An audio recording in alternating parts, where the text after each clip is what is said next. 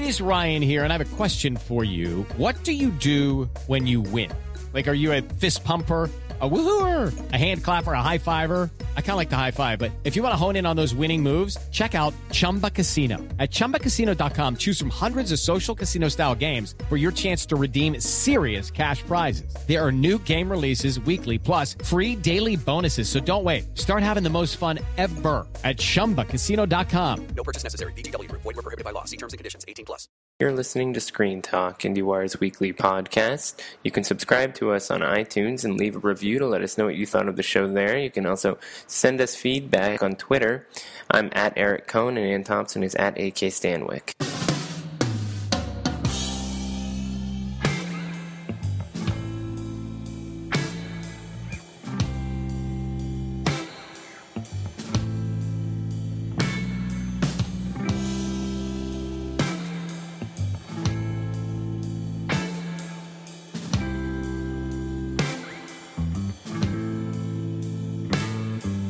Welcome to Screen Talk, IndieWire's weekly podcast. I'm Eric Cohn, the chief film critic, joined as always by Ann Thompson from Thompson in Hollywood. This time I'm out at Ann's turf in sunny LA, which, gotta tell you, it's a lot nicer than New York. It's starting to get a little chilly out there, but, you know, I have other reasons to be out here as well. We're both covering the AFI Fest, which kicked off last night. How'd it go for you, Ann?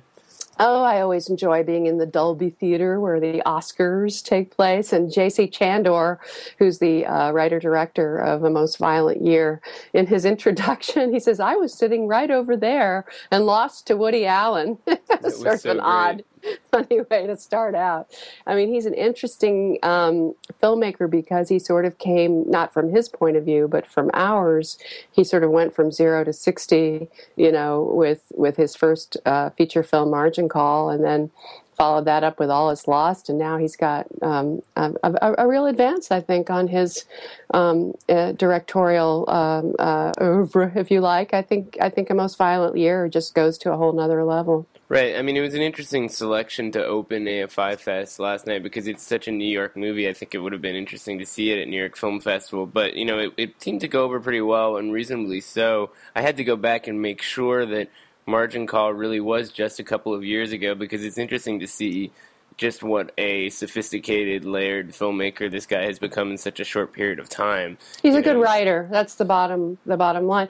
I'm looking forward. I'm going to talk to him today. I'm looking forward to hearing what he has to say about why this material resonated so much for him, because it's a very sort of, I don't know how to say this exactly, idiosyncratic choice of story and subject, and it's not like we've seen it before, although it has a lot of, I would say there's some comparisons to be made. I haven't read your review yet, Eric, because I'm still working on my story.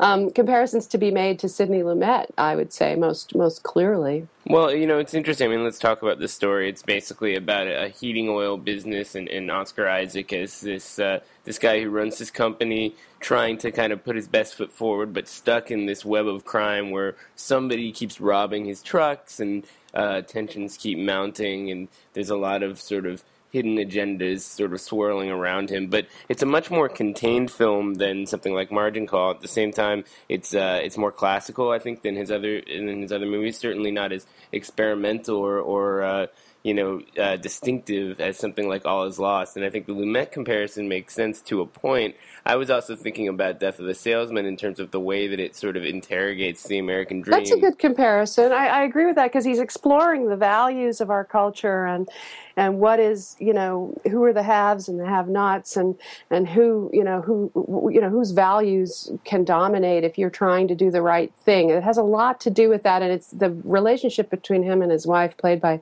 Jessica Chastain. And Oscar Isaac is superb. Absolutely superb. He carries the screen. He's physical. He's authoritative. He has to do this amazing performance throughout, and you root for him. And it's period. It's 1981. It's very well shot. It's a little dark, a little Gordon Willis, but not as good as Gordon Willis. Well, it's Bradford Young, who's sort of an emerging star in the cinematography scene. I think, he also did Selma, right? Selma, which is coming out soon. But a couple of years ago, he did another New York movie called Mother of George, which I thought was just beautiful. I loved that film. So, it's really interesting to see this guy sort of get out there and do bigger projects, because I think he's got a real eye for capturing a kind of intimate quality to what it's like to be in an urban environment. And it really comes through in the movie. And, the Oscar Isaac performance is interesting because you keep trying to figure out, just how sincere this person is. And the movie takes its time to set that up.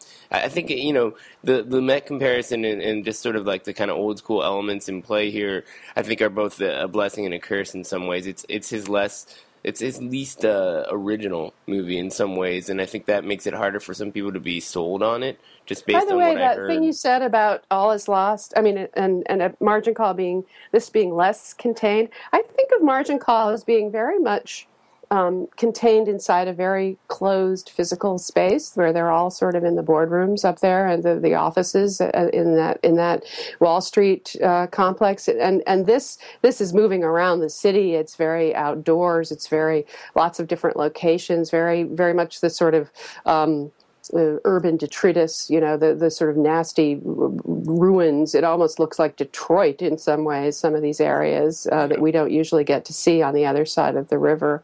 I thought he handled that very well. It's interesting. It's a really strong movie, and it also is, I think, less daring in some ways than either of the previous two movies. When you talk about Margin Call, almost exclusively set inside an office space over the course of one night, and then, All Is Lost being this wordless movie with one character. This movie takes place over a significant amount of time.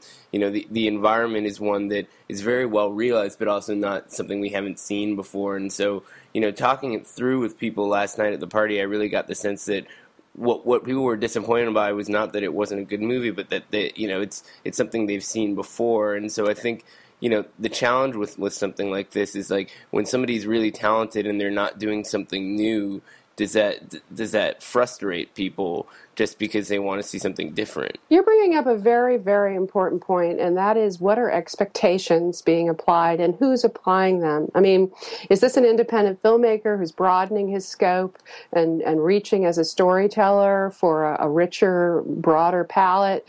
Is this an Oscar contender? Are people asking for that, which is always the risk when you open a movie as an opening night of AFI Fest at this time of year?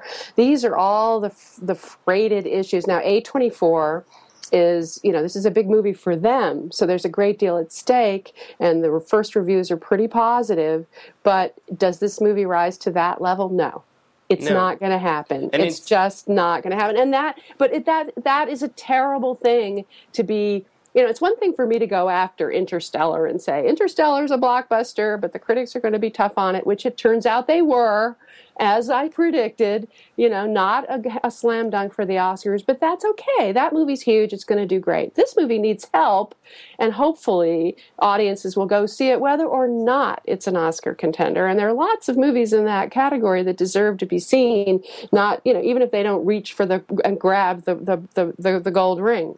Well, I think The Most Violent Year is a movie that does deserve to get talked about, but it is a smaller film. And the irony, of course, is that, the kind of promotional needs that a movie like this would sort of require to get out there, the company doesn't necessarily have the resources to capitalize on that. And even the cast can't fully turn out for it. There was this story about Jessica Chastain sort of being prohibited from on a contractual level from promoting A Most Violent Year right now because she has to do Interstellar duty.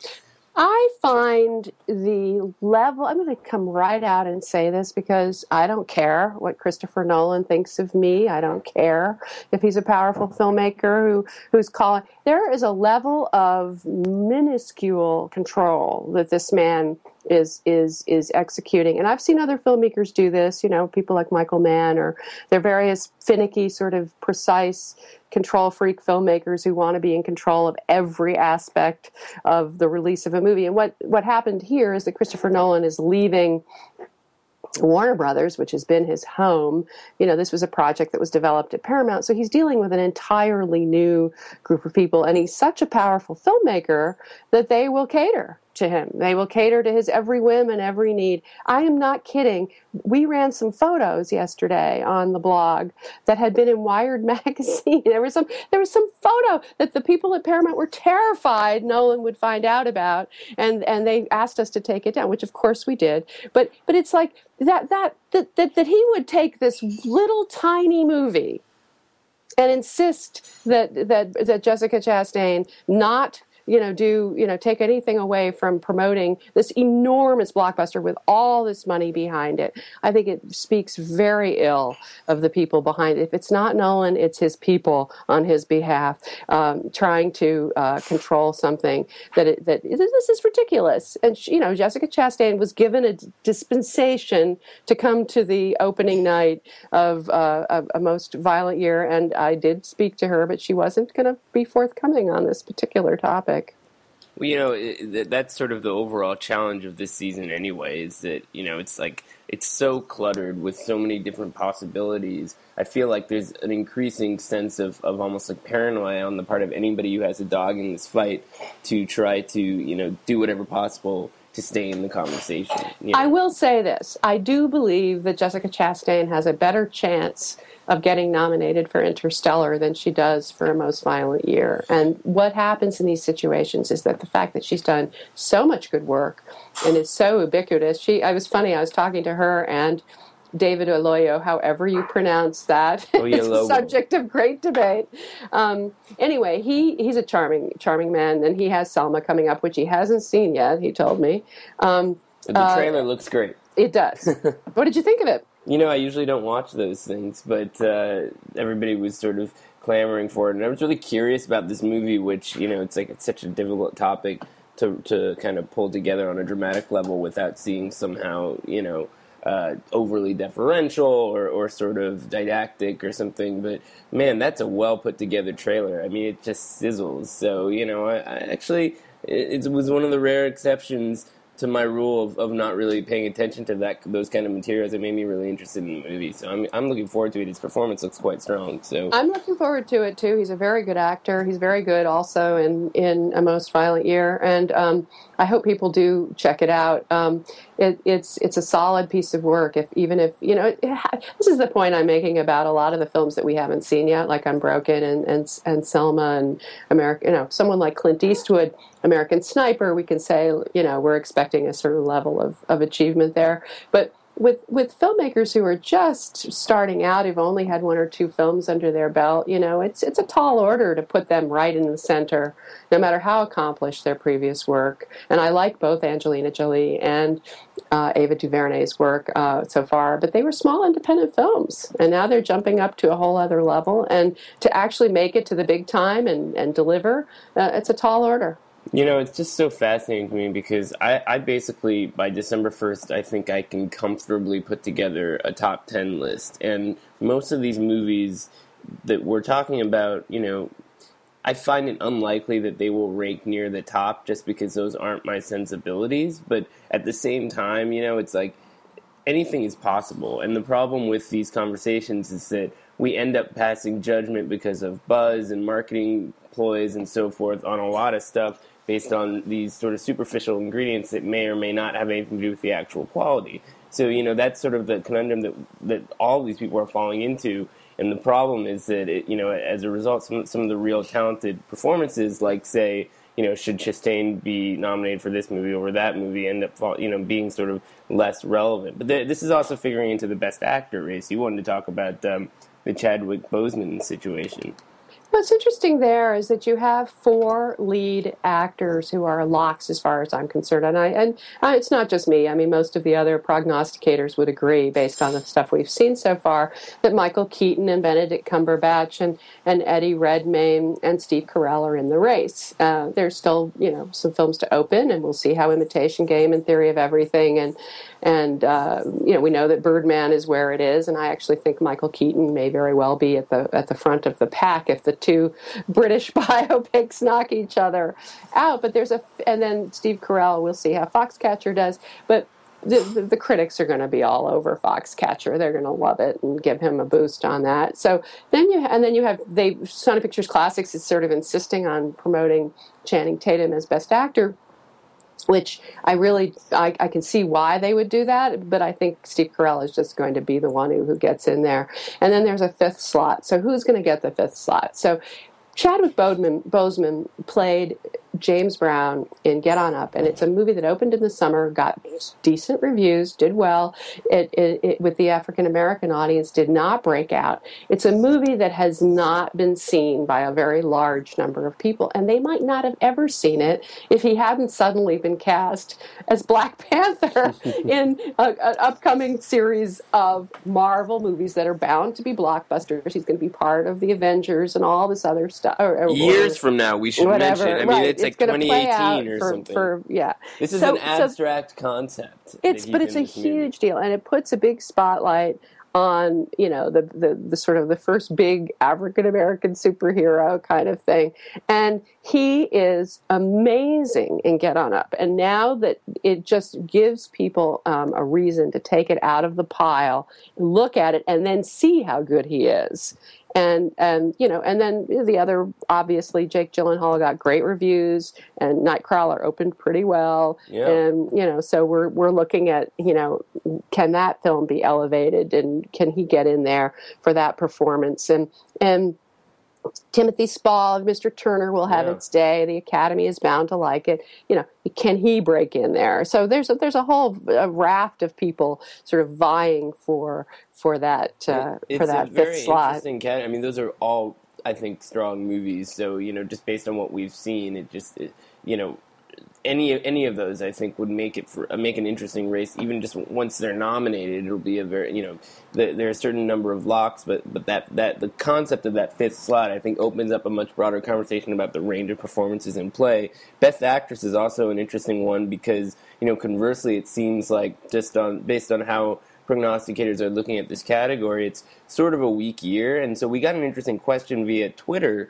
from @Retman417, who asked, if Into the Woods is a bomb and all those actresses are non-players, is there any chance that Tilda Swinton could be in the race for Snowpiercer? So that's a good question, and that's a lot of ifs. Here's the thing: of all the movies that are opening up that we haven't seen yet. And by the way, I am extremely skeptical when it comes to Rob Marshall, because the guy has done some really good movies like Chicago, and he's done some really bad movies like Memoirs of a Geisha. And you know, as far as I'm concerned, the Pirates of the Caribbean movies are sort of in a class unto themselves, you know, run by Jerry Bruckheimer and a huge team of special visual effects experts. You know, it's really not what we would consider normal narrative filmmaking. So what is Rob Marshall? Well, he's good at musicals. And what is Into the Woods is a Stephen Sondheim musical. So what I've heard from people who've seen the movie and they have screened it is that it is a very good Stephen Sondheim musical. Now, what that tells me is that it may be so expensive that Disney will never make its money back. Because Sweeney Todd, while it did okay, it didn't make a lot of money. But it'll probably own the Christmas weekend. I mean, it just seems like catnip for people. Not if it's too, arty, you know? I mean, it has all those great sort of fairy tale characters in it. And it has Meryl Streep, and I'm very fond of the musical, although there are Sondheim people who don't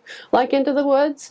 I love it, but it's still Sondheim. I mean, Sondheim is not Oklahoma, you know? I just feel like people are, you know, it's like Selma will probably be a well-respected movie in the best case scenario, but as a Christmas Day weekend release, it just seems like that's the sort of movie people are going to go out for, even if it's awful. You know, it's still big cities, though. It's still, you know, it's a sung thing. You know, I mean, do people want to see Meryl Streep and Johnny Depp, singing their hearts out in this sort of, you know, fairy tale universe? Well, it sounds more. It will be very dependent on critics too. Yeah, that's true. But it's art direction and it's costumes and it's very Academy friendly. What I'm trying to say is, of all the films that are still coming up, I actually am holding out hope for Into the Woods. I think it could be good. Yeah. Well, I'm basically not holding out hope for anything anymore because I've seen so many movies that I love this year that I'm kind of just good. But I'm happy to see these things, and, you know, if that movie has something that's visually compelling about it, you know, we know what the soundtrack will be like, so you can check that one off. That'll be satisfying. But the supporting actor question, I can't answer that question until I see it. Now, Tilda Swinton, Snowpiercer. The question there is very interesting because that's a movie that a lot of people really liked a lot, and she's very good in it. She creates this character out of that was written for a guy. That's by the way, that is a trend. Interstellar. Jessica Chastain told me last night, I reminded me last night that the part she played was written for a guy. And she said one of the things she wants to do is go out and find more scripts and that haven't been made and say, hey, I'll do this male role. Right. And Topher Grace, at a certain point, he was saying, God, I really feel like I'm playing the girl. You know, Guess what? He was playing the girl. Right. I mean, there's something very contemporary about all that. You know, I mean, you look at sort of this rise of like trans characters, for example. You know, with the Orange Is the New Black or Transparent. You know, things like that, and it's sort of it's interesting. I think like the way that we're talking about gender in our society is starting to evolve, and so the way that we're looking at these roles is also getting a little bit more flexible. And the Tilda Swinton role, you know, there's nothing distinctly, let's say, feminine about that performance. You know, and she's always been able to kind of play with those boundaries. But I think what's interesting about it is that people just see that it's a great performance. So, you know, that should be singled out for whatever category it belongs in. And when I was at the AFI opening night last night, I saw somebody from Radius who said that, you know, they released Snowpiercer and that they would be taking Tilda to the Governor's Ball over the weekend. So, you know, that reminded me of this question. So the Governor's Ball is another step along. We talked about the Britannias. The Governor's Ball is another big step along the way. And one of the reasons why, you know, I'm like up to my ears in interviews right now is because all the people who have all these movies to promote are all showing up at the same time.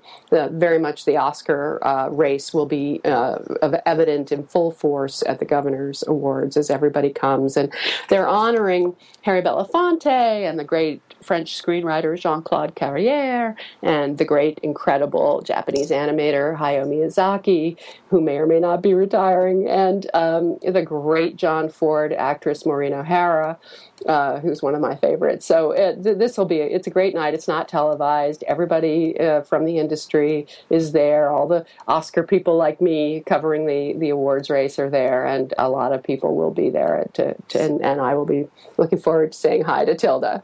Right. Well, I'll be at the Inherent Vice party because that just sounds more fun. And also, I didn't get invited, so you got to divide and conquer, I guess. Should we talk about our picks for the week? Sure. I am going to vote for a movie that surprised me that it was so good. It's called The Better Angels. And it's a story about young Mr. Lincoln, Abraham Lincoln, living in the country, living in a very tough, hard-scrabble, poverty-stricken rural farm existence. His first mother, Britt Marling, then, you know, you learn that along the way there are things that happen and tough times. And he is... and Jason Clarke is very good in it as his father. It's shot in black and white, and the filmmaker is basically a protege of Terrence Malick, and he shoots the film in the same way that you would remember from Tree of Life, you know, just wandering around outside, sort of catching moments, catching little bits of performances. Not, you know, there's an over narration, there's not a lot of dialogue, not a lot of talking, and it reminds you of what it must have been like to live in the country. And it reminds me of my youth when I lived in the country in upstate New York, where you were children and you ran around and did things without any adult supervision of any kind, and you just heard the wind and you looked at the birds and you heard the crickets and you looked for snakes and, you know, all the things that children used to do when there was nothing else. And I have to, you know, just commend them for this film. I loved it. It's interesting, and they never mention Abraham Lincoln's name in the movie. I mean, this is sort of a context sort of hovering right outside the frame. And the whole question is whether he's ever actually going to be given, as everybody perceives how bright he is and how smart he is, how special he is, and there's a real question of whether he'll even get an education. And that's sort of the through line of the movie, is leading to that moment where he maybe gets to go to school. Right. Well, it's certainly something that Malick devotees should check out. I mean, I heard that Malick was in the edit room, so his fingerprints are all over this movie. Totally. No, it feels that way. You know, it's definitely for a certain kind of sensibility. The movie that I want to single out is one that I think will surprise people because it seems like it's one kind of movie, and I think it's much broader than one might expect, in the sense that it looks like purely an activist documentary, and I think while it is that, it's one that works on as almost like a thrilling, suspenseful piece of filmmaking outside of any particular category, and that's Virunga. It's a documentary from a first-time director, Orlando Van Eisenstadt, and it's coming out on Netflix, actually, today, and also opening in New York and LA. I saw it back at the Tribeca Film Festival, and I was really impressed by how well it deals with this situation in the Congo, where there's this UNESCO World Heritage Site, a national park called Virunga, where the last mountain gorillas live, and they're constantly dealing with poachers, and the government... a couple of years ago, there was an oil reserve discovered under the park, so obviously everybody's trying to get at that oil. And the way that the filmmaker kind of deals with all the different pieces of this equation is almost like this big ensemble piece. You know, I could have seen it as like an HBO series or something. Like there's one guy who's sort of like committed to protecting these gorillas, and then there's sort of an activist who's running a group that helps the park, and then there's a journalist kind of running around talking to different corrupt government officials with hidden cameras, and then there are these sort of park rangers who are constantly trying to keep the poachers out. And there are actual action sequences where we see them bust the poachers or deal with, you know, tanks from the government coming in to kind of, you know, contain different areas. And you really feel like you're swept up in this drama, irrespective of, you know, what it's trying to tell you. But it really is trying to tell you something, which is that, you know, this is a place of tremendous, you know, value to both the climate, but also from a historical perspective.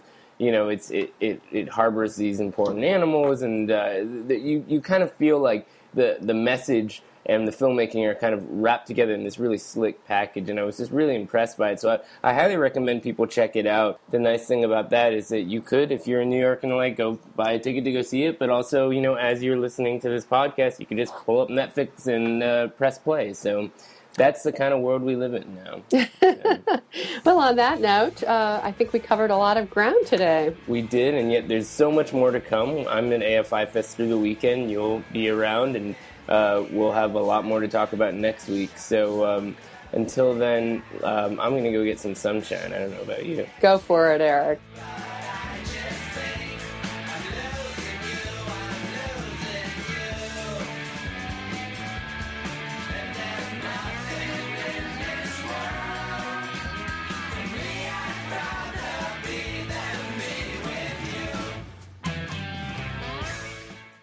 Hey guys, it is Ryan. I'm not sure if you know this about me, but I'm a bit of a fun fanatic when I can. I like to work, but I like fun too. It's a thing. And now the truth is out there. I can tell you about my favorite place to have fun. Chumba Casino. They have hundreds of social casino style games to choose from with new games released each week. You can play for free anytime, anywhere. And each day brings a new chance to collect daily bonuses. So join me in the fun. Sign up now at ChumbaCasino.com. No purchase necessary. VGW Group. Void where prohibited by law. See terms and conditions. 18+.